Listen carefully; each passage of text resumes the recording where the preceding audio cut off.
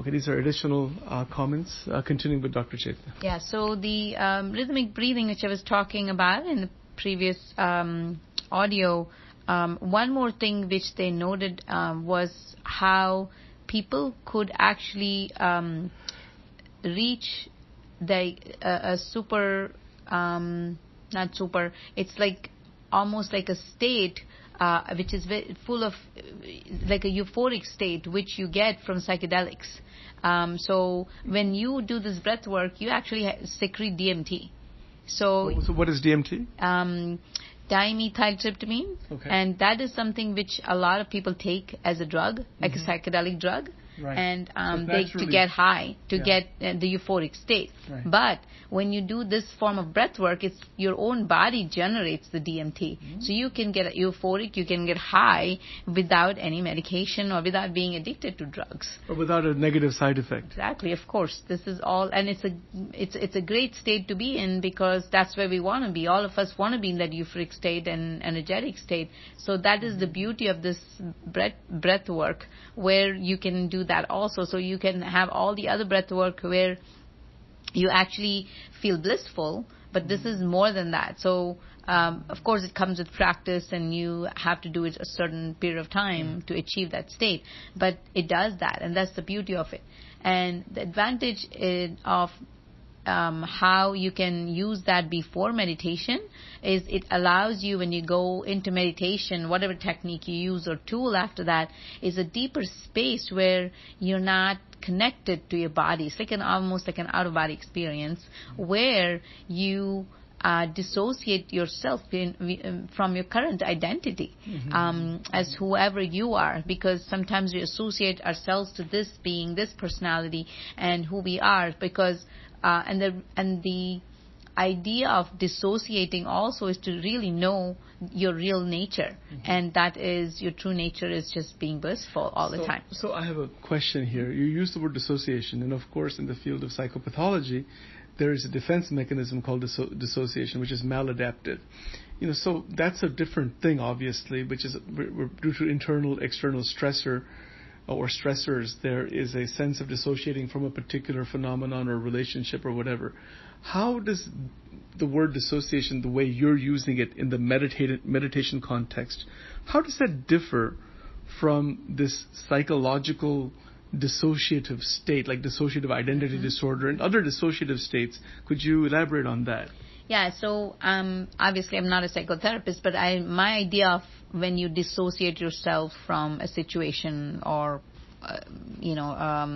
circumstance or anything like that, is almost you're literally not consciously thinking about it. Yeah. So your subconscious takes all the brunt. It's still in there, but it's just that when the thought comes, exactly. It's an escape. It's an escape mechanism. So that is not clearing. It's still there. So you just don't want to look at it. It's creating additional problems usually. Correct. So you're not looking at it. You're just don't want to look at it. It's like you don't want to deal with things and all the things. But what happens with that is the emotions and feelings which are associated with those are always there with you. They're not going anywhere. Right. And those are the things which cause diseases in the long run in the physical area. So that is different. So now when you in the meditative state, it's a different dissociation, because what you do in there is you literally dissociating from your current identification, which means, like, let's say me, I am Dr. Chetna Kripalu, I am a physician, I have achieved whatever, become a doctor, I have 2 children, and this is my parents, and this is my family.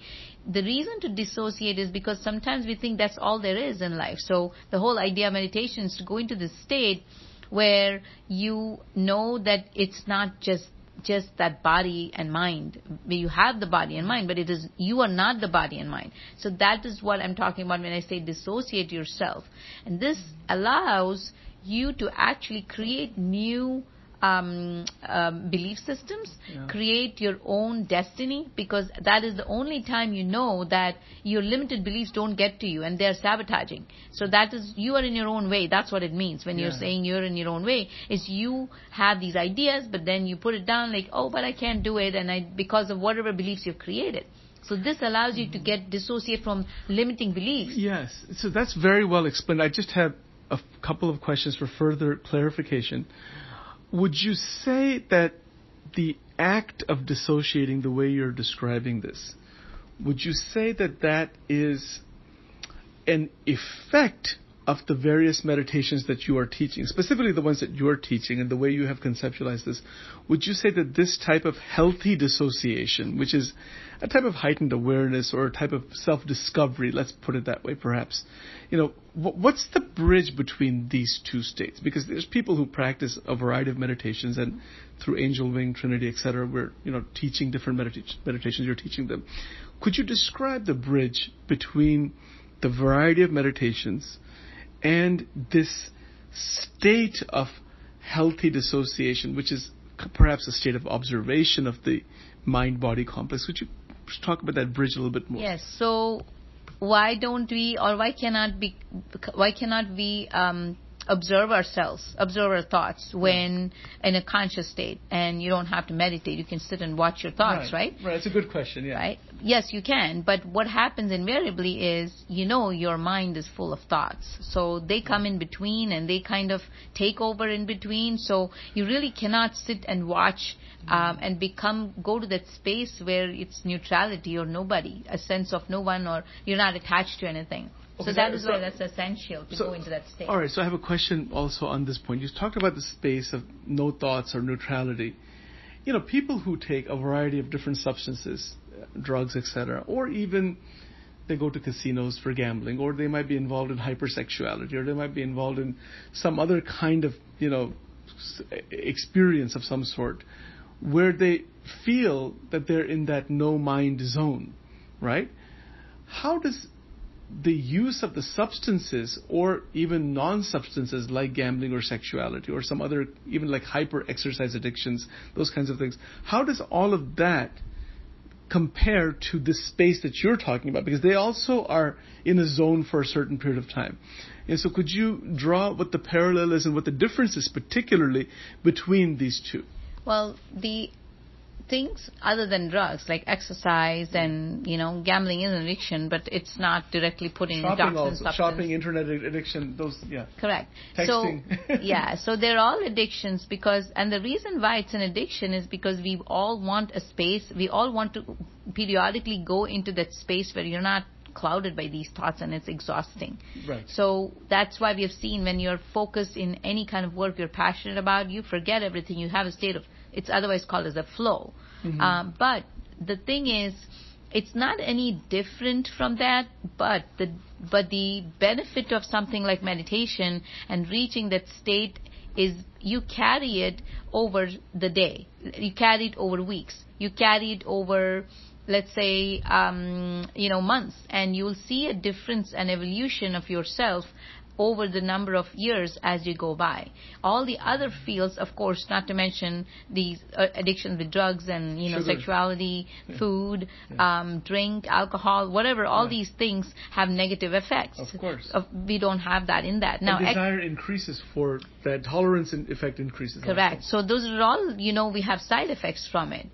The thing with this is it's only beneficial because what it does is, in my opinion, in my experience more than anything else, the biggest or the best benefit you get from this is a state of calmness, a state of bliss, a state of really some kind of, I wouldn't say unconditional love. You have to reach up to a very high state to get that. Mm-hmm. But really there is a kind of like a compassion which increases when you do that, because I can see myself before. I mean, I was a quiet person, didn't say anything before, but I can sense an a difference from my inner state from before, and you don't react the way you did. And plus, I think that's one thing, because of course you don't want to have to go up and down in your life, which is what gives you the anger, the frustration, and all those things.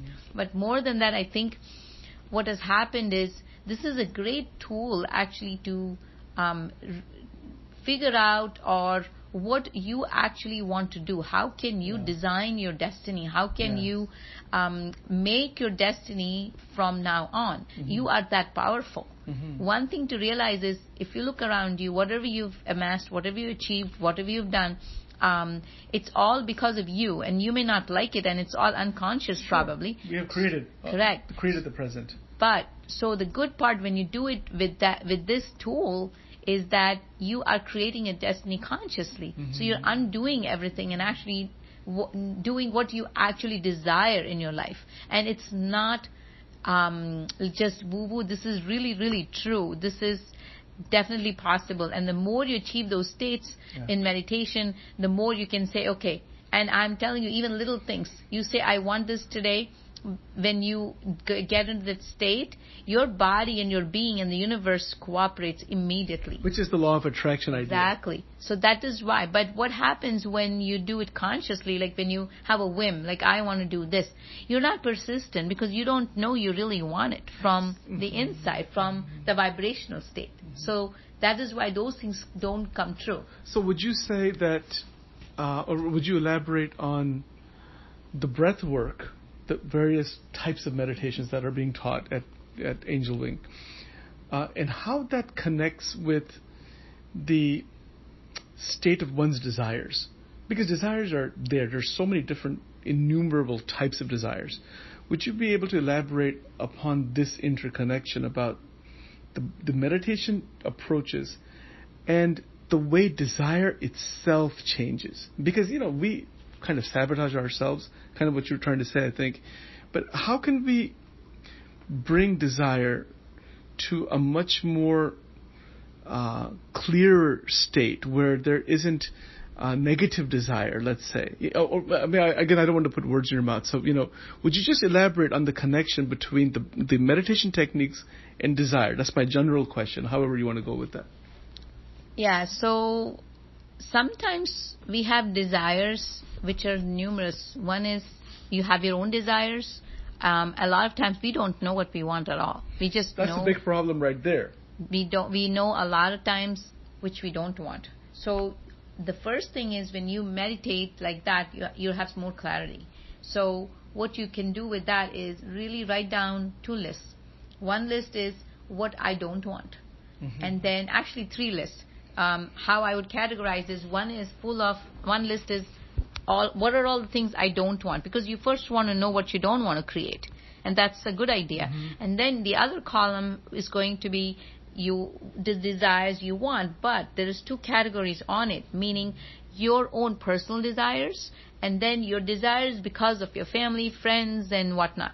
So you have to look at your own desires, how much of it you really want to create. Or is it just a passing thing, fleeting thought, like, oh, it would be nice if I had that. So that's the point when you have to really make a list and say, what do I really want? The other one, you have to really, again, cross off the things which are not yours, and you're trying to do it because you're going to please somebody. And of course you want to take care of people and, make people happy. But some of them are not reasonable. So that's the dilemma you have in your head or in your mind, where your desire is this, but this is not matching. And so that is why there's no clarity in your desire. Mm-hmm. So that's what it gives you. So this is a beautiful phrase, clarity in one's desire. That is a goal, or that is a state of inner being or inner realization that can happen, right? Mm-hmm. Would you say, like in the journey that you've taken so far, because a lot of this is coming from your experience also, as well as your medical expertise, etc., would you say that there is greater clarity in your own desire system, without getting into specifics? Would you say that that's the case? Absolutely, because there is... And what do you mean by clarity? What does that mean? Because sometimes you have so many things you want to do, and it's, almost like an attention deficit, where you say, oh, let me do this, or let me do that. So some of them are just fleeting things, mm-hmm. and they may not actually be something you really want. Mm-hmm. But when you go into the state of meditation, you get more clarity on what do I actually want. And not that you should not have more than one. Of course you can have, but then it's more achievable when you put that in kind of a list, or in prioritizing, in a priority list, and say, oh, I can achieve everything I want, but I have to do it one step at a time and one thing at a time. Because what happens a lot of times is and it's happened with me, like I've dabbled in so many things, before, and a little bit of here and a little bit of there, and then eventually what happens is you don't feel you have accomplished anything, and you still feel like you started off where you did. Kind of going in Exactly. cycles. That's a serious problem for a lot of people. It is. They feel like they're just going in circles all the time. And that's why they call it attention deficit disorder. So, yes, we all have attention deficit to some extent, because there's too many things on our plate, there's too many things we want to do, and we don't know how to handle them. So that is why it comes together, and we feel like we don't have focus about things. So are you saying that desire is something that should be restricted? Because this is a big question, the question of desire, what desire actually is. There's a lot that can be said about it, obviously. But without going into a whole lot of, tangential things, desire has energy within it. And if I hear from what you're saying is that meditation directly impacts the energy flow, which then impacts desire. So when you say that we should choose what we want, or make a list, these 3 lists, right? How is that to be done? Because even to clarify what is negative that should be thrown out, what is positive that should be kept, and what is spiritual or even beyond the negative positive, could you elaborate on that? Just from your perspective, from the medical point of view, from a breath work point of view, because people have health problems. I mean, nobody wants health problems. So how do we, just consciously throw that out from our system? So maybe you can elaborate on something. So desires are not bad at all, because without desire you can't move. You have to have desire to go anywhere. That's the motivation. Exactly. So, and contrasts are necessary in life. Yeah. Otherwise, we would not appreciate the other side of it. Yeah. So, desires are necessary for us to survive and actually energize ourselves and be enthusiastic about life. Right, very so, true. there's nothing wrong with that. Very true. And what meditation does is actually, because it integrates all your energies, so it aligns yourself to your real nature. So, some of these negative desires actually fall off. And that's the whole idea. But what is a negative desire? I mean, negative desire is self-sabotaging. You may have tendencies, whatever you've gone through in your life, with people, with circumstances, things like PTSD. They may have a major emotional baggage they carry carry with you. But they affect people a lot. So then they may have negative desires as to harm that person. They affect the current desires. Correct. And all of those. But when you realize that who you what kind of being you are, and with the energies being integrated, you realize so much of love within you, so much of compassion within you. So those desires are not important anymore. They become less important, or they, over time, of course, you have to work on it. But what we generally see is that even people, even doing some work like this, they may come to a stage where the negative desires begin to diminish, the positive increases. But then, after some time, a swinging back occurs back into negative because of circumstances or situations. So this swinging back and forth, which in the addiction world is called the oscillation of perceived control. There's technical words for that. But this oscillation effect we see, and I think you've seen that even with people with physical health problems and all that. Could you describe the oscillation effect and how to stop the oscillation effect? Yes. So the benefit of this, when you go into the state and you know how capable or not capable, or what you are capable of actually, and how you can create your destiny, it's life is a journey. So you're going to have these events, you're going to have these circumstances. They're going to happen. And you're going to have these thoughts, you're going to have these frustrations, but... So we should accept that is going to happen. Correct, because that is life. And it's okay. It's challenging in your life. Better than fighting with that. You do not want it to be, all hunky-dory, then it's boring, first of all. And that's kind of like a fantasy also. That's not the reality of life. Right, exactly. So we all want happiness all the time, but think about it like this. I know I'm digressing a little bit. It's all right. It's okay. Yeah. So we want to always go on a vacation to, let's say, Barbados. Hawaii. Okay? Wherever. And we have such a good time, we have the time of our lives, and we come back and we say, oh my God, I wish I was there. But let's say somebody told you, gave you a house, gave you everything, and said, go and live in Barbados. Yes, 1 month, 2 months, maybe even a year, 2, you would be happy. But then it becomes a new normal.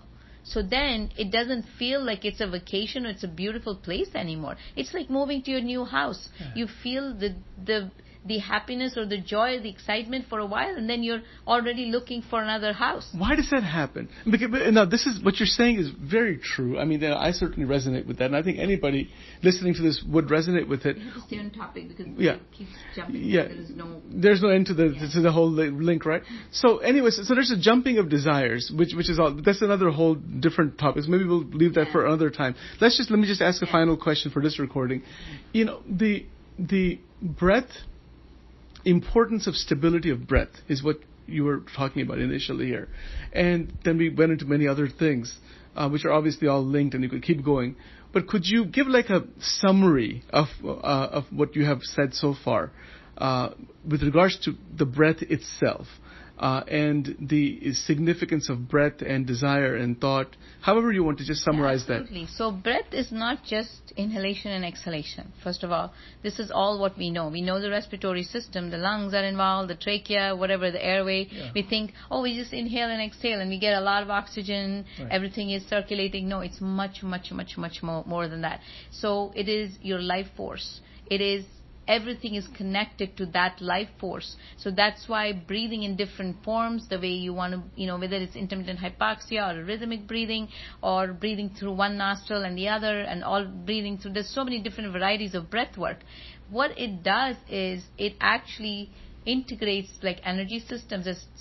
And if you go to energy systems, there's a lot of energy systems too. There's 14 different meridians. They are kind of little circuits in the body. So there's a lot of energy systems. So they work with the energy systems in your body to integrate everything into one, your mind, body, and everything. So that's where we want to get at. And that's the advantage. So in my opinion, if you really want to think about how you want to look at like a kind of a broad picture about what is it that you want to look at different parts to put it together to have a good life, it's mind, body, and spirit, obviously.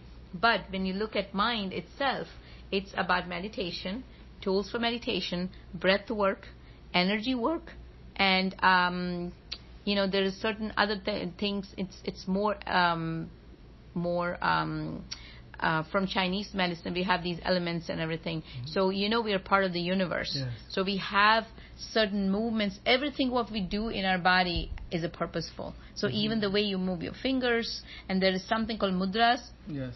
We call it in Sanskrit. This is again ancient. Holding your fingers in a certain way makes your body react a certain way. How you connect to the universe. So these are the things which integrate the whole mind part of it, mind and spirit, I would say. Right. So now when you come to the body, of course, things like, for example, your nutrition, which is a huge thing, exercise or movement, I call it, going out in the universe, meaning going out in the open, in the parks, and in the environment to be one with the nature, get to the frequency of the nature, because we're always indoors, all these appliances, everything, all these are negative energies after a while, and you have to be balanced. So we want to go out and do that.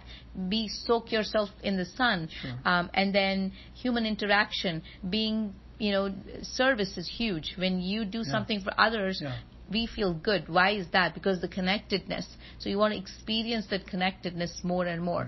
And these are the things, if you put together, you have a good life. And nice. It's all fun, because you don't want to look at it like I have to do it. No, it's basically look at it, how can I put that as a routine or make a routine in my life?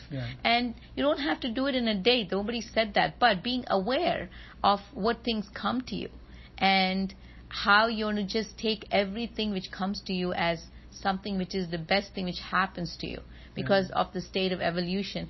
And even the worst things which happen to you, it's all about your perception. If you start changing that perception, you will see beauty in it, and you'll see how your life actually is evolving till the last day you live. And it's never boring. Beautiful. It is always exciting and energizing, and you're learning every single day and evolving every single day and discovering more of yourself every single day. Okay. All right. Thank you very much, Dr. Chaitanya. All right. So let me stop.